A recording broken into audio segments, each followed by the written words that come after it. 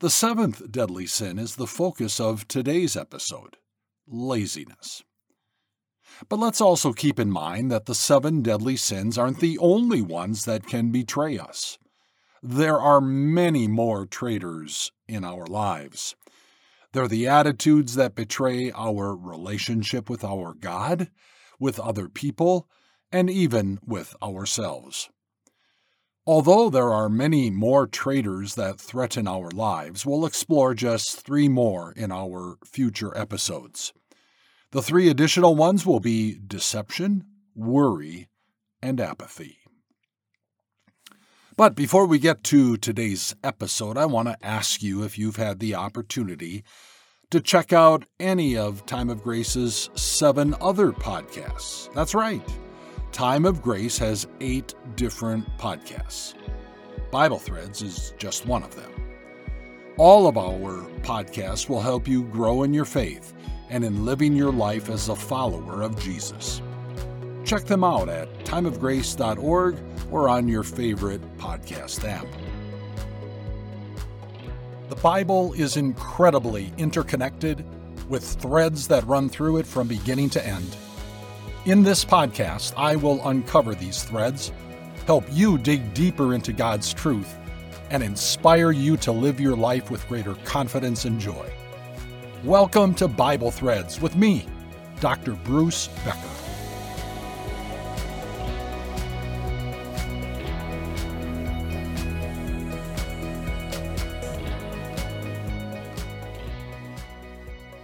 Laziness.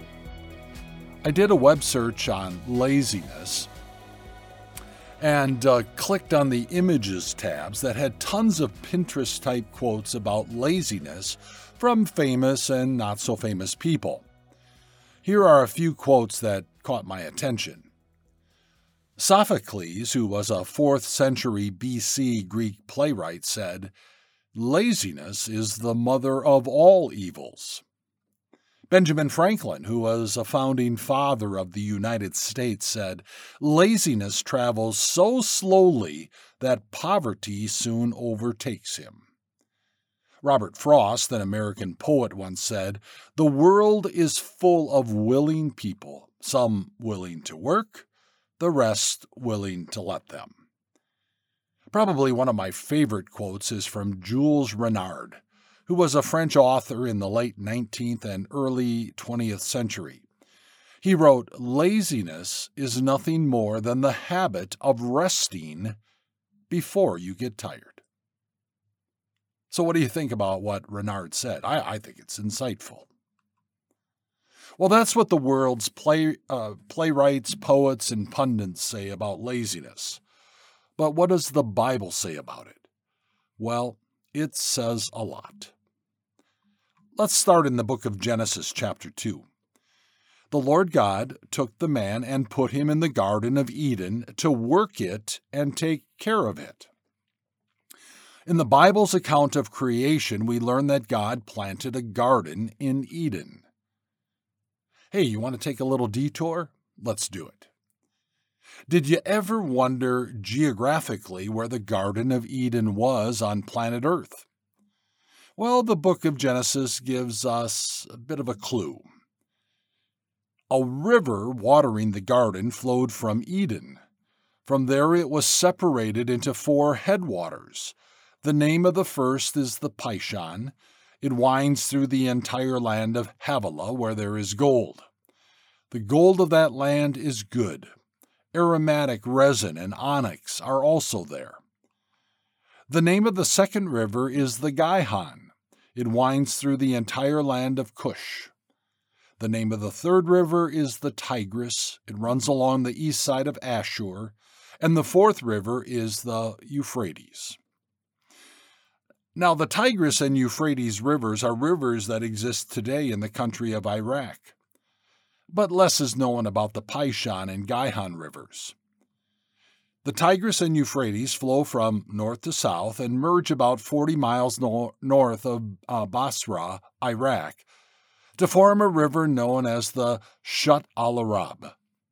This river then flows south to the Persian Gulf. So some Bible scholars have suggested that the Garden of Eden was located at the confluence of the Tigris and Euphrates. Perhaps. But keep in mind that between the time God planted the Garden of Eden and today, there was a worldwide flood that may have changed the location of these two now famous rivers. The bottom line is that we really don't know. Anyway, after God planted his garden in Eden, he put Adam, the man he had created, in the garden to work it and take care of it. So from the very beginning of creation, God designed human beings to work. Laziness, which is a deadly sin, is the unwillingness to work or to engage in constructive activity despite one's ability to do so. Not surprisingly, the book of Proverbs, written by King Solomon, has much to say about laziness. Here are 3 sayings of Solomon specifically about laziness, the first 2 from Proverbs, and the third one from Ecclesiastes, which Solomon also wrote. Here's the first one. Diligent hands will rule, but laziness ends in forced labor. Forced labor would be working for someone to pay off debts. Or there's this one. Laziness brings on deep sleep, and the shiftless go hungry. The shiftless here would be those who are lying on their beds. And here's Solomon's observation from Ecclesiastes. Through laziness, the rafters sag. Because of idle hands, the house leaks. Does this verse remind you of any projects around the house that you ought to be doing? Although King Solomon addressed laziness directly, he had another favorite way of addressing this deadly sin. About a dozen times in the book of Proverbs, Solomon talks about the sluggard. A sluggard is a habitually lazy person. The word sluggard reminds me of slugs that you find in the shady parts of your garden. Do you know what I'm talking about? Slugs are slimy and soft-bodied without any legs, so they move very slowly, just like a sluggard. They've got 2 pair of antennae on their heads. The top pair is for seeing, and the bottom pair is for smelling. Slugs are unusual and definitely not my favorite animal in all of God's creation. So let's look at a few descriptive examples of what Solomon said about sluggards. Sluggards do not plow in season, so at harvest they look, but find nothing. The craving of a sluggard will be the death of him, because his hands refuse to work. As a door turns on its hinges, so a sluggard turns on his bed. Or he said this, I went past the field of a sluggard, past the vineyard of someone who has no sense. Thorns had come up everywhere. The ground was covered with weeds, and the stone wall was in ruins. I applied my heart to what I observed and learned a lesson from what I saw. A little sleep, a little slumber, a little folding of the hands to rest, and poverty will come on you like a thief, and scarcity like an armed man. Probably the most well-known of Solomon's sayings about sluggards is when he directed the sluggards to be more like another of God's creatures, the ant. Hey, have you ever watched one of those video documentaries that detail the work ethic of a colony or army of ants? It's fascinating. Much like a bodybuilder, ants are hard workers and spend a lot of time doing heavy lifting. Every ant in the army has a job to do, and they all work together to get the jobs done. Here's what Solomon said to the sluggards about emulating the ant. Go to the ant, you sluggard. Consider its ways and be wise. It has no commander, no overseer or ruler, yet it stores its provisions in summer and gathers its food at harvest.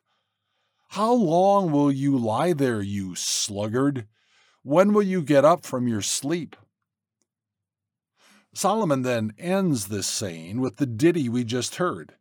A little sleep, a little slumber, a little folding of the hands to rest, and poverty will come on you like a thief, and scarcity like an armed man. Solomon certainly didn't pull any punches in warning sluggards about the deadly sin of laziness.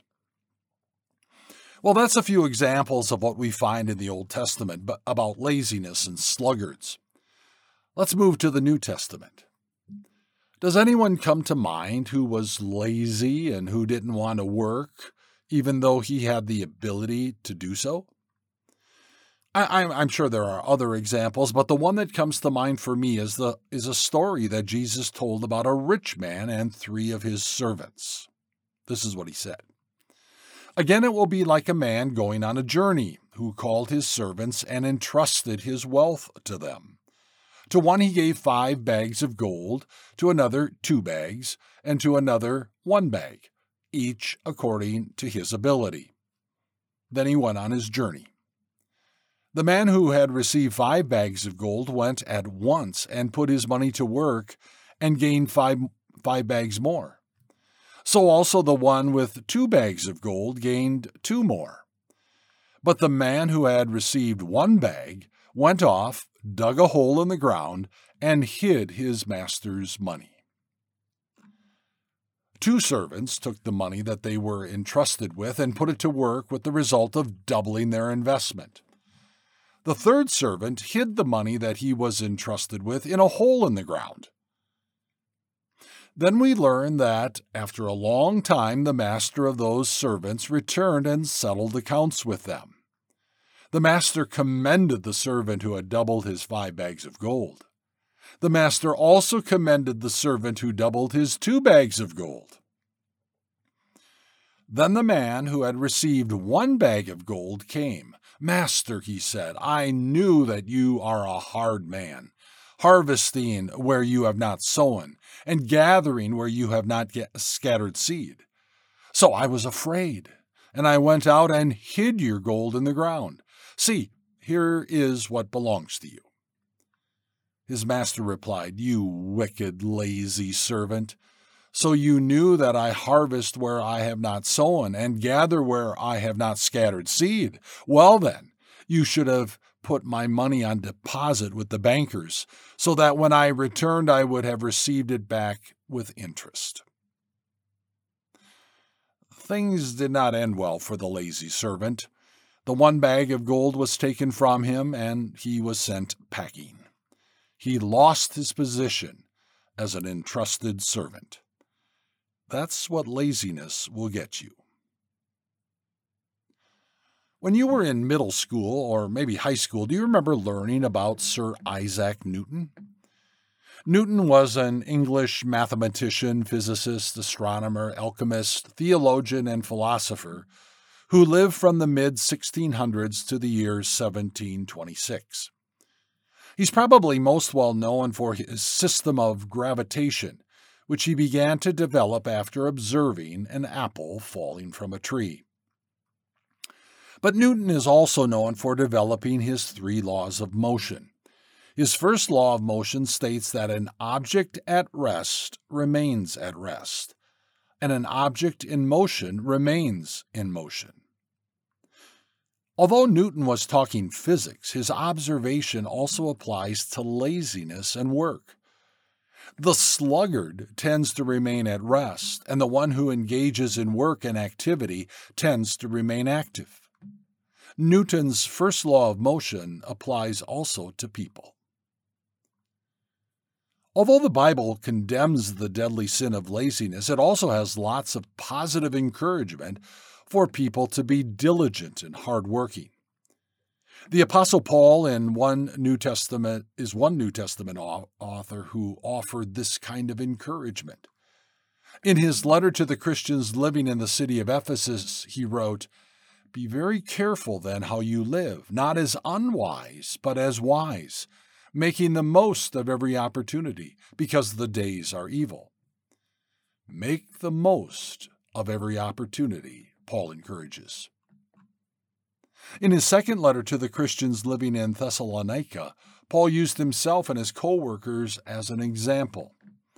He wrote, "In the name of the Lord Jesus Christ, we command you, brothers and sisters, to keep away from every believer who is idle and disruptive and does not live according to the teaching you received from us. For you yourselves know how you ought to follow our example. We were not idle when we were with you, nor did we eat anyone's food without paying for it. On the contrary, we worked night and day, laboring and toiling so that we would not be a burden to any of you. We did this not because we do not have the right to such help, but in order to offer ourselves as a model for you to imitate." The apostle encourages us not to be idle, but to work. In his first letter to Pastor Timothy, the apostle Paul couched his encouragement in a contrasting warning. He wrote, "Anyone who does not provide for their relatives, and especially for their own household, has denied the faith and is worse than an unbeliever." The encouragement to Timothy was that the members of his church work in order to provide for their families and others. Caring for others is a common thread throughout the entire Bible. Finally, in Paul's letter to the Christians living in Colossae, he puts work into a perspective that echoes back to creation. Whatever you do, work at it with all of your heart as working for the Lord. Remember that work has always been God's plan for man. And to counter the laziness bug, Paul encourages us to work with all of our heart. So is this to suggest that work is the ultimate goal of every human being, and certainly of every Christian? Are we to find value in working as much as we can? In other words, the more work we do, the more value we have? Practically speaking, if God made us to work, does that mean that we should be working long hours each and every day and working 7 days a week? Not at all. God never created human beings to work 7 days a week. Although God created men and women to work, just as he put the first man, Adam, to work in the Garden of Eden, we can't forget about another feature of God's creating activity, that being rest. Let's go back to Genesis. In Genesis chapter 1, we hear about God's creating activity. Then chapter 2 begins. "Thus the heavens and the earth were completed in all their vast array.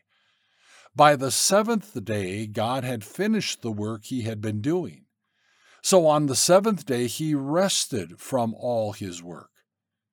Then God blessed the seventh day and made it holy, because on it he rested from all the work of creating that he had done." God worked 6 days, and then on day 7, he stopped his work of creation. On day 7, God rested. The Hebrew word that is translated into English as rest is Shabbat. And if we transliterate Shabbat into English, we end up with the word Sabbath. Sabbath, Shabbat, means to stop, to cease, to rest. So our Creator God worked for 6 days and then he Sabbathed. He Shabbat. 6 days of work plus 1 day of rest equals 1 week. That's the cycle of life God designed at creation. And the day of rest, God declared to be a holy day. The next time in the Old Testament that we hear about Shabbat is after the Israelites had made their exodus out of Egypt, had miraculously crossed the Red Sea, and were in the process of traveling through the desert toward Mount Sinai, where God would give his covenant law to his Old Testament people. The issue that precipitated God addressing Shabbat once again was that the people were complaining to Moses that they didn't have enough food to eat. By the way, they had already been complaining about not having water to drink. Well, the Lord God stepped in and gave them a solution. This event is found in Exodus chapter 16. Then the Lord said to Moses, "I will rain down bread from heaven for you. The people are to go out each day and gather enough for that day. In this way I will test them and see whether they will follow my instructions.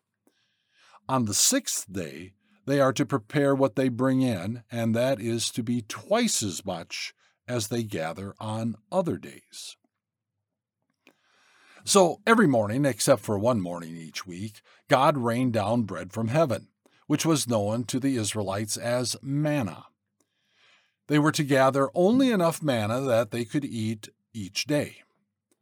On day 6, however, the Israelites were to gather twice as much manna. And why was that? Well, a little later in this chapter, Moses gives us an account. He says, "Each morning everyone gathered as much as they needed, and when the sun grew hot, it melted away. On the sixth day they gathered twice as much, 2 omers for each person. And the leaders of the community came and reported this to Moses. He said to them, 'This is what the Lord commanded. Tomorrow is to be a day of Sabbath rest, a holy Sabbath to the Lord. So bake what you want to bake and boil what you want to boil. Save whatever is left and keep it until morning.'" By the way, an omer of manna for each person each day amounted to about 3 pounds. It's also interesting to note that the Israelites who failed to gather a double portion of manna on the 6th day didn't have anything to eat on the 7th day. So what the Lord God established at creation, a day of Shabbat, in that very first week, he restated for his Old Testament people in regard to the gathering of manna. Fast forward a few months and the Israelites arrive at Mount Sinai. There at Sinai, the Lord God established his covenant with his chosen people, the Israelites. As part of that very detailed covenant, the Lord God gave a summary of his law for his people. We know that summary as the 10 Commandments. One of the commandments specifically addressed Shabbat. God said, "Remember the Sabbath day by keeping it holy. 6 days you shall labor and do all your work, but the 7th day is a Sabbath to the Lord your God. On it you shall not do any work, neither you, nor your son or daughter, nor your male or female servant, nor your animals, nor any foreigner residing in your towns. For in 6 days the Lord made the heavens and the earth, the sea, and all that is in them. But he rested on the 7th day. Therefore the Lord blessed the Sabbath day and made it holy." Did you notice how this commandment begins? It begins with the word remember. Remember what, you might ask? Remember that at creation, the Lord God ordained Shabbat and made it holy. 6 days of work and 1 day of rest. That's the Lord God's design for his creation. You know, there's so much more to say about Shabbat in the Old Testament, and especially as it relates to New Testament Christians like you and me. But we don't have the time in this episode to explore everything the Bible says about Shabbat. Maybe we should save it for another podcast series. But here's a takeaway for us as we wrap up this episode about the deadly sin of laziness. Work is the opposite of laziness. But, and this is really big, work is not the opposite of rest, of Shabbat. They actually go hand in hand. Work plus Shabbat is God's design for us that he established at creation. So, what does that mean for us? Well, if I'm lazy, I need to listen to Solomon's direction. Go to the ant, you sluggard. But what if I'm on the other end of the spectrum, at a place in my life where I work too much and rest too little? What if I'm addicted to work, in other words, a workaholic? then I need to look to God's design at creation. It's a simple math formula. 6 plus 1. 6 days of work and 1 day of rest. I'd like to encourage you to evaluate a typical week in your life and see how it compares with God's design. Traitors. More than just the 7 deadly sins. They're the attitudes that can betray our relationship with our God, with others, and with ourselves. In our next episode, we'll explore the traitor known as deception. And if you have any questions about this podcast, please email me at bruce@timeofgrace.org. I'd love to hear from you. Thanks for listening, and God bless.